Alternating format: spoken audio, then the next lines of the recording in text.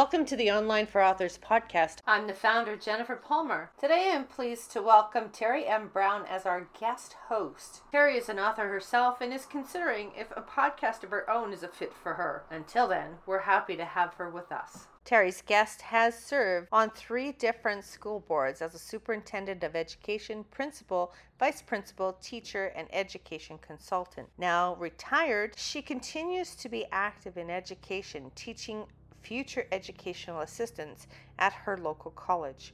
Her professional speaking experience has been local, provincial, and international as she leads us in tackling our barriers so that we can move forward to new and exciting responsibilities. As an award-winning and best-selling author, Lynn has published in fiction, nonfiction, and is now co-authoring a children's book series with her niece titled The Power of Thought. Lynn and Amber are passionate about giving children evidence-based strategies they can use daily to build emotional intelligence.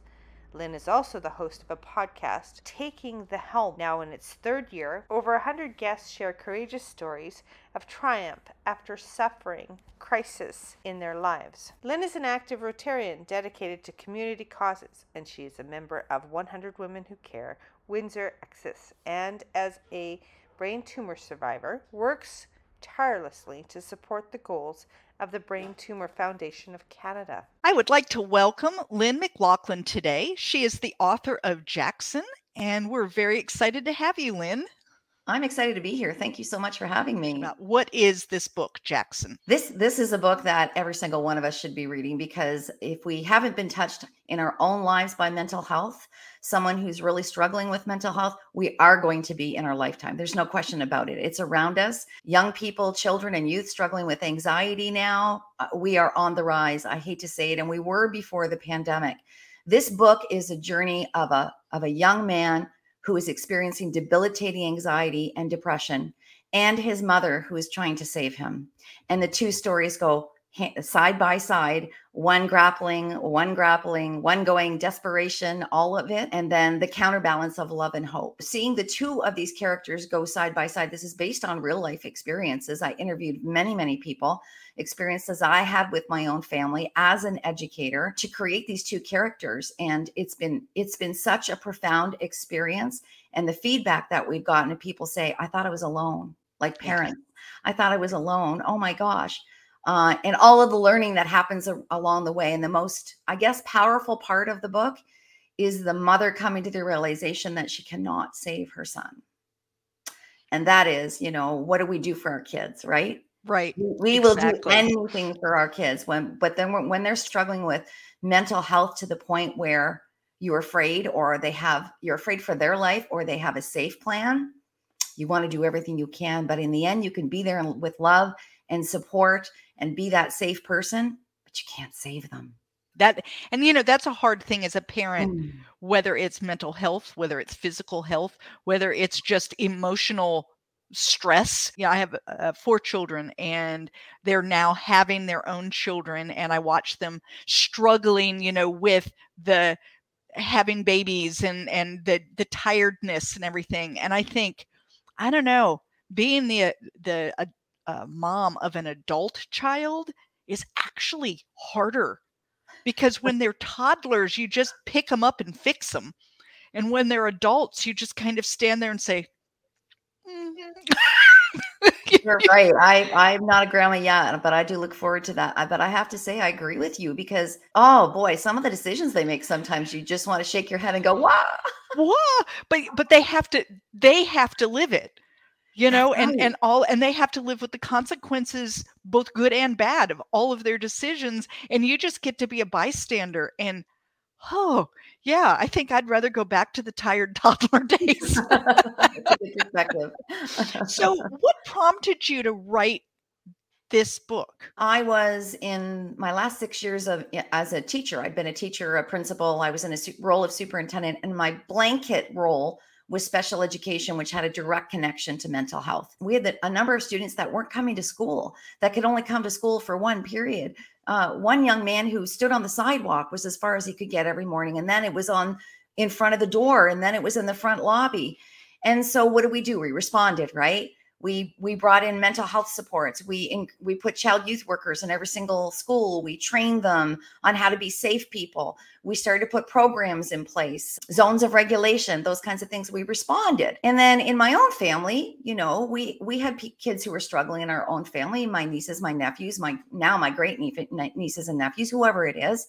And once again, we wait till we see symptoms. You know what I liken it to is when we get that in Ontario, we get a letter in the mail. It's time for your colonoscopy. It's time for your mammogram. And we say, okay, let's go. and I was out for a walk one day and I said, what's wrong with all of this? Why are we waiting? And I had one of those aha moments. And my niece was just graduating from her master's of social work. And I said, will you help us move into a proactive place? This is a different set of books, actually. This is kind of I want to bring it all together. So now we have a book series, a children's book series that teaches kids as young as 3, 4, 5, 6, 7 years old, proven strategies to manage their emotions before they're faced with these things. It's one piece in our toolkit. But when I published Jackson, it was, we're not alone. Every parent that I had an interview with felt like they were an island, that this was just happening to them. It wasn't a conversation they wanted to have with their friends. They would be judged. What's happened, what's going on behind those closed doors and all of those kinds of things. When the reality is it's hitting so many of us, we need to be talking to each other about it. So mental health for so long has been kind of a taboo subject where if you're experiencing it personally, you keep it hidden. And as a family member, you also hide it partially because the person experiencing it is hiding. Yes. And then you're hiding too, because like you said, you have that horrible fear that, okay, somehow I'm to blame or something in my household is to blame or, even genetically it's to blame, and you have that whole thing. The parent guilt. Yeah. The parent guilt is always with us. Exactly. Yes. And so June is the mother in the book, and she has a ton of mom guilt. Oh, yeah. Like we see mom guilt just like leaking everywhere. So why did you feel like this was an important topic to have as part of this book? Because we're all human and we all have our breaking points. And if we think that we're, I was raised in that generation, suck it up, buttercup, where you become the role model and you're supposed to be perfect at everything. And that's just not reality. It's not reality. So to put out a character like that, who's based on real life people, to say, this is real. Mom guilt is real. But what do you do with it is the question. That can knock you down to the floor, or you have to find a way to say, all right, and recognize how you're feeling. This is how I'm feeling. I don't have any control of any of this anymore. It's all in the past. What do I have control of now? And I don't do the shoulda, coulda, woulda, but I do talk on podcasts and radio shows, et cetera, to try to give that perspective for young parents today to say, wait a minute, we do what we know. I'm going to learn from this person now and maybe, what's the word? Minimize that mom guilt as we get older. Because, we do what we know. I've told my kids all the time. I honestly believe I did the very best that I could. If I could have done better, I would have. But given whatever tools I had at the time and whatever I personally was going through and my capacity, you just do the best you can. And now that they're raising children, it's kind of like, and you're going to see it for yourself. You're going to do things sometimes and think, wow, that was really the wrong move. Right. So one of the quote unquote wrong moves is that June and her husband learn that, he has anxiety, but they don't really talk to him about it and give it a label. And they don't tell him until much later. Well, this struck a huge chord with me. I have a daughter, my youngest, who has Asperger's. They now would call it on the spectrum, but at the time it was Asperger's. I knew when she was pretty young, and I didn't tell her because I didn't think there was any positive effect to telling her.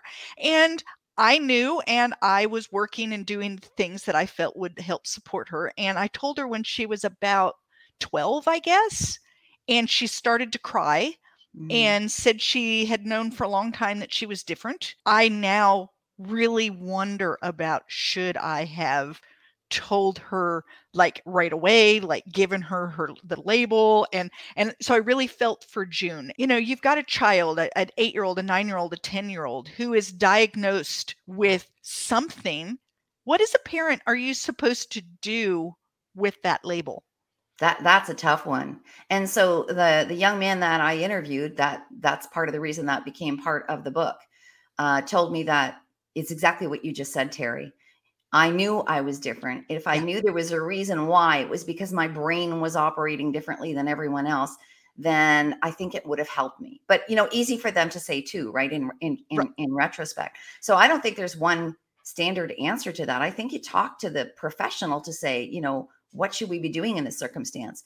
In that situation, the parent was worried about that label and what that label would bring, and lowering the expectations because this person has some anxiety. So now we're gonna, so there's just so many things to juggle in a decision like that. It's not an easy one. I hear you. It's a tough one, but I guess June makes people think about it as opposed to just right away saying, oh, that's not something we're going to talk about. Right. Because I do go back in my mind a lot and think, well, what would have happened if I had given her the label? Yeah. And it's like, you don't know. You don't know, and you can't know, and you can't go back and change. And so, I was just curious what your thoughts were, because as I'm reading that, I thought, well, June, I understand where you came from, because not giving the label for her was a way of protecting her son. It was a way of allowing him to have a more quote unquote normal childhood. It was a way of, not giving him excuses to give in or give up or achieve less or all of those things, right? Yeah. And yet he felt like he had somehow been hurt by that. And it was like, oh my gosh. Yeah. But then on the other hand, had she given him the label, he might have later said, why did you label me? If only you hadn't labeled me, if only you'd treated me like I was normal. I mean, it's true. It's a tough one. It's a tough question, Terry. So I really enjoyed how you had two points of view. We would be doing the same issue, and we'd see June and we would see Jackson. And sometimes they seemed like they were pretty far apart. Mm-hmm. And I thought that was really interesting. What prompted you to write a book from two points of view like that, as opposed to like just focusing on Jackson or just focusing on June? Because of a situation with a family member, I'll just say it that way, where that was exactly happening. And the relationship was becoming more fragmented, isn't even the word, more confrontational. It wasn't helpful at all. And so that parent at that point said, that's where they said, I need help. I need help with this. Where's the line? Right. And I go back to myself and I say, I've learned a lot of things in the last 10 years of my life. It's taken me a long time to do it. And I went to counseling to do this myself. I found out that part of the reason my relationships with many people, sometimes they're great and sometimes they're not. I'm a control freak. Well, if you're going to be a control freak, in some situations, that doesn't help. How does a parent who's a control freak come to the realization that I am hurting this relationship? I am not helping this child in the situation that they're in right now, whatever it is, if it's a daily struggle, whatever it is.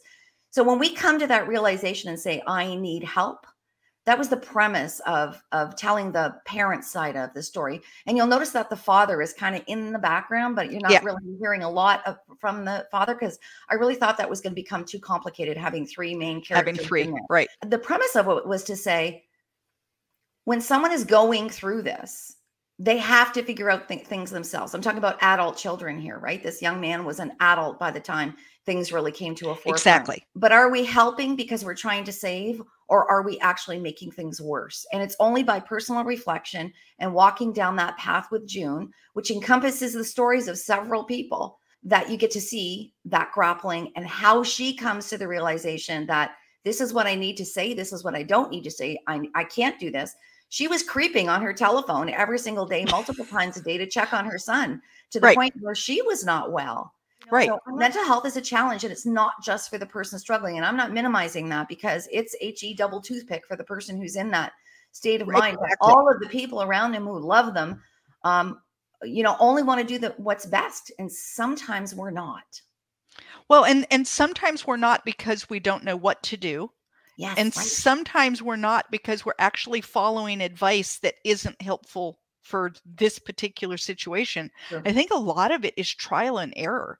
It isn't working well for me and my son, but it worked really well for that mother and her daughter, but it isn't work. And it's because the relationship that you have is different. And so you have to be willing to kind of step back and say, okay, that didn't work. What else can we try? Yeah. And the hard part so Jackson is suicidal at Right. one point in the book, right? When Right. you have a child who's suicidal, that trial and error becomes terrifying. It does. Because if I do this one thing, is that going to push them over the edge? If I don't answer this phone call right now, are they in crisis? You're constantly questioning your actions and decisions. And I just want to say, there are support networks, and I actually have it on my website, all kinds of information about mental health now.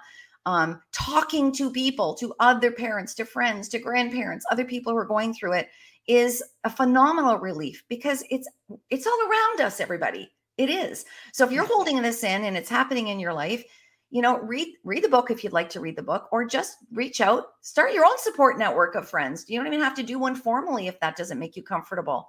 And then seek professional help to find out in your specific situation with that person that you love, what is your role? What is your role and what is not your role? It's tough. It's more than tough. Yeah. The being a parent of someone who is making decisions for whatever reason that aren't healthy for them. And you can't, I've told people before that I got to start my children's story. I got to start the once upon a time, but they have to do the happily ever after.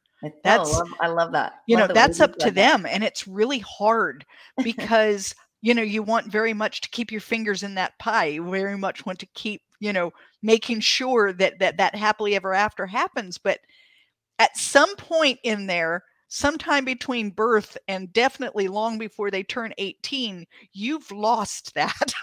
Yep. and it's recognizing that. And then when you add mental health issues on top of it, it makes it even harder, because now you're not just dealing with, did they choose the wrong college or are they going down the wrong major path? But now you're dealing with things like life and death, like June was dealing with Jackson. Mm-hmm. Yeah, so terrifying. Do you feel that COVID has made this worse? Oh, the mental health. Yeah. Oh, absolutely. I mean, I've got research studies all over my website, one page of my website with the effects. The Center for Addictions and Mental Health here in Ontario, which is our largest teaching hospital, did a full report. It's absolutely had detrimental effects and getting out of that. But we were in a bad place to begin with.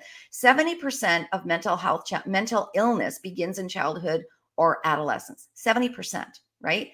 So we did what we thought was best, right? I'll go back and say we could do it differently. But if we think about that first, we didn't know if it was airborne, if it was on a surface. We didn't know anything, right? Like we can't forget how terrifying it was at the beginning. But we created a safe place, and we've told our kids being home alone in front of your computer is safe. And now moving them out of that is a big challenge, especially for young people who already had a level of anxiousness and anxiety.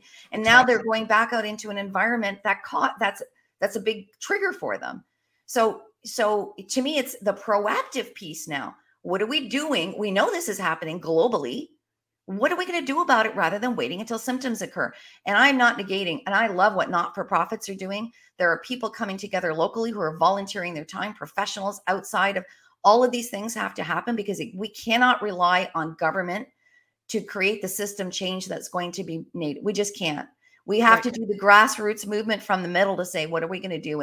And giving kids tools and strategies from when they're young is, to me, it's not going to prevent it.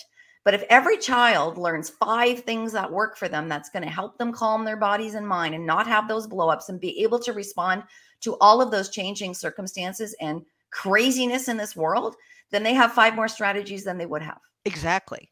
Exactly. Talk about this children's series that you've created. Oh my God, such fun. So I called my niece on that day.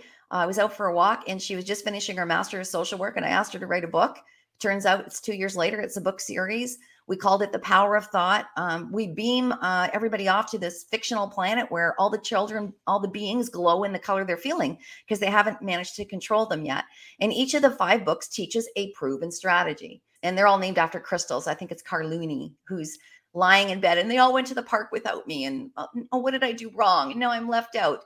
And then this is the book where we teach breathing as a strategy, which takes them to a place where they can rationalize and think about, all right, this could have happened and that could have happened. And now I have a plan to go forward. So it has been such fun. We hired an illustrator out of a secondary school. She was just graduating here locally. We print locally. It's been a phenomenal experience. And we shouldn't have been surprised by the feedback, because I learned a lot from my niece. Oh, so much from my niece. She's basically, it's taking some principles of mindfulness and cognitive behavior strategy and taking it into a children's world to give them proactive, tools. So we've had parents come to us and say, oh, I needed this book. Yes. I needed to learn this strategy. And for me, that's what it comes down to. If we can't manage our own emotions, how in the world can we possibly model and normalize that conversation about feelings in our own home? And it's tough for some of us, the way we were raised. Talking about feelings in our own home and modeling that mistakes are okay is really imperative. We have 271 emotional vocabulary words in the English language right now, 271. And I love the way she describes it. Kids, it's like a fuse box. There's so much coming in around us 24/7 with the information, with the social media, whatever it is. Those fuses blow if we don't find a way to release them. They blow up.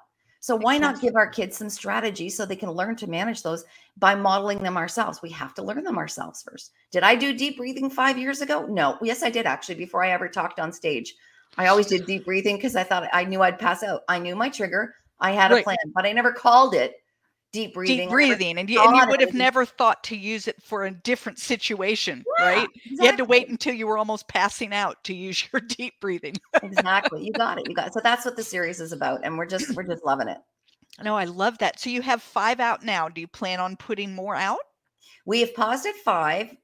So here's another thing with COVID. I've published using hybrid. I published using a publishing house. I think we sought out 87 agents. Most of them were shut down during COVID, or they weren't taking any new clients. So we decided to self-publish, which has been a phenomenal experience. I pretty much know the ropes through that.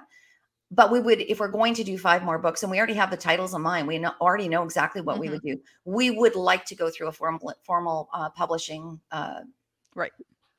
contract with that. Yeah. Right. We weren't offered a contract. And for all of the authors out there, when you do some research, the Independent Authors Association, if that's the way you go, they have a watch list. You need to check that watch list. Absolutely. The one who was making us an offer was in the red, and nope. Yeah. Yeah. It is scary out there trying to find, you want to be published, and there are people that will prey on that. Definitely will prey on that. And you're so excited about the idea of being published that you just kind of jump at it. And you're right. You have to be very careful.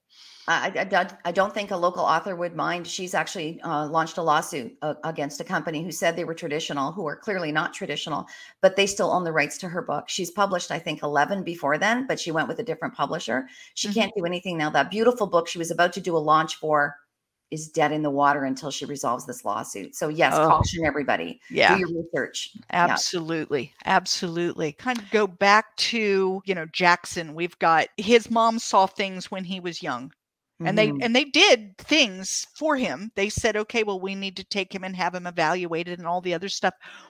As a parent, what do you need to be looking for? Like, what is considered a mental health issue versus my kid is just being a brat, or my kid is just, do you know what I'm saying? Because you don't want to label everything as anxiety when it could, I don't know, just be like temper tantrum. Temper tantrum, or, because kids aren't always well behaved. I mean, they have they're allowed to be just like we are. I'm not always well behaved. So, so what constitutes a mental health problem? What does a parent look for? I think you follow your gut for one thing. There are checklists all over. You go to any child mental health website, you'll see the checklist of what's considered the norms at certain ages. You can expect temper tantrums at the age of 2. You follow your gut, though, and if you see things happening that where your child's becoming withdrawn or not engaging in things that they used to be, or more nervous, or not eating properly, not sleeping properly. Those are all signs that something's going on inside of them, and they likely don't even know what it is themselves. They're going to need some help through that. So there's no problem going to talk to a doctor, going to a walk-in, going just have a consult to say, this seems a little bit off right now. What can I do about it? And there may not be a diagnosis, but there may be some 5 or 6 strategies that you could put in place at that time to become aware of, or have that child identify, well, yeah, this happened today. And then you start to talk about it. You make it normalized. What can we do about it? You help them solve the problem. And as they get older, it looks different. But we need to follow our guts. And the other thing that I've learned, my goodness, trauma comes in so many different ways. Trauma for a young person could be a parent who's a shift worker and they don't see them for a month at a time. We call that separation anxiety. We used to, right? So we might think, what's going on here? What's going on here? And we're looking for obvious solutions, but sometimes it's not so obvious. If we have a child who's ill, my own daughter had a traumatic experience in a hospital, which until 2 years later, when she wrote about it in a journal entry at school, we didn't realize it was traumatic.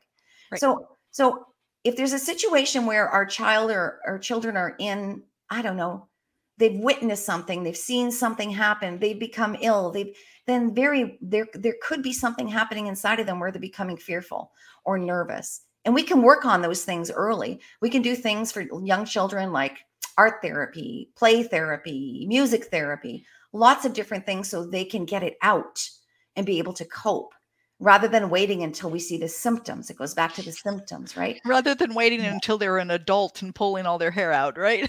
Yeah. Or they start to look for external gratification through things that cause addictions, right? Right. Which happens with Jackson. Jackson's always looking for something to solve his problem without realizing that this is how he solves his problem by using his own mind. There's a lot of the idea of almost a self-medicating.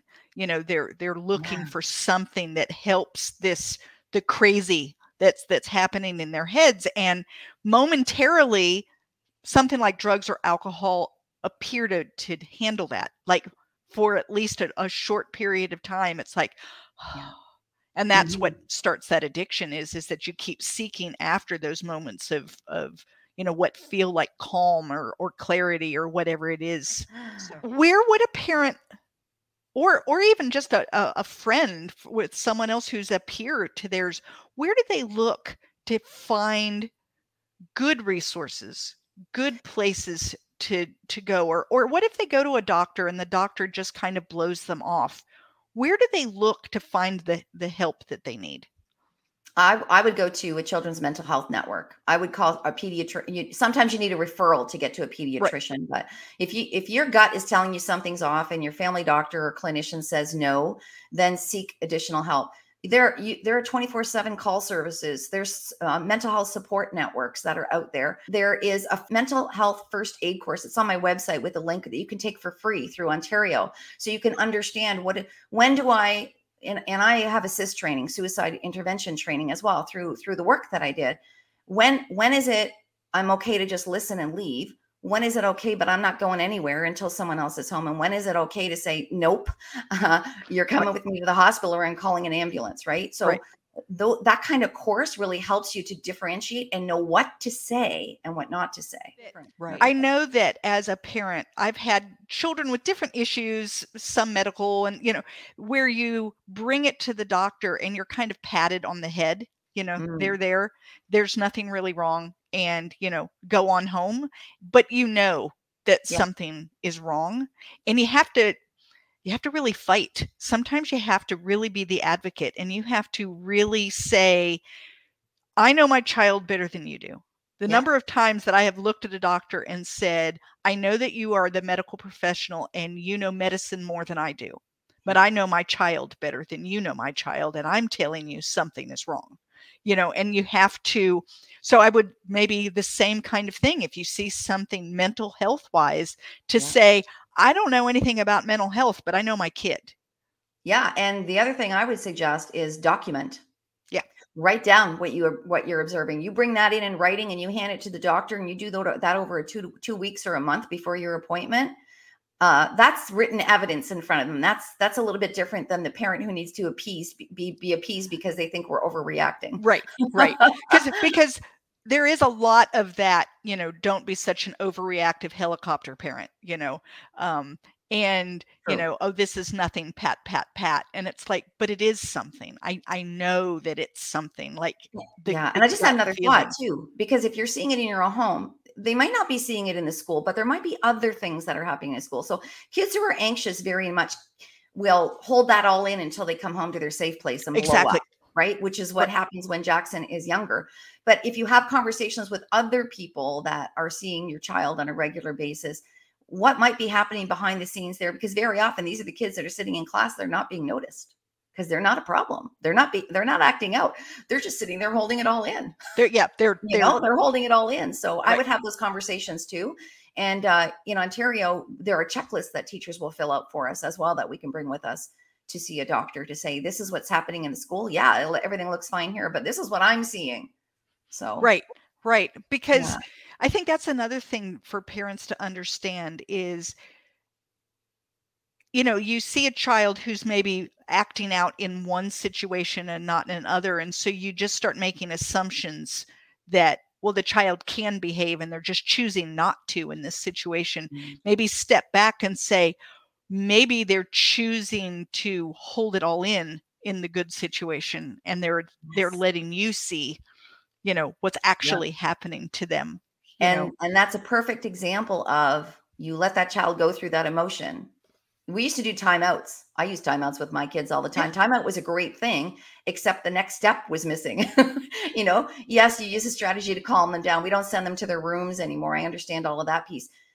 There has to be a point where there's a conversation as a teaching tool. And that's why our books are so awesome, because you can pull them in and say, this just happened. Maybe we could use this strategy next time to say, all right, why do you think you felt that way? Name it to tame it, they say it, and feel it to heal it.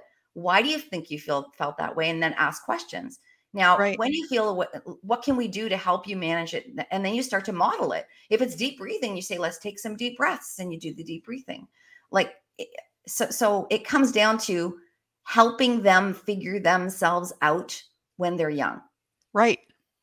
This is an interesting conversation because I have a grandchild right now who's 4 years old, sweet little thing, but she and her mom are like at loggerheads right now.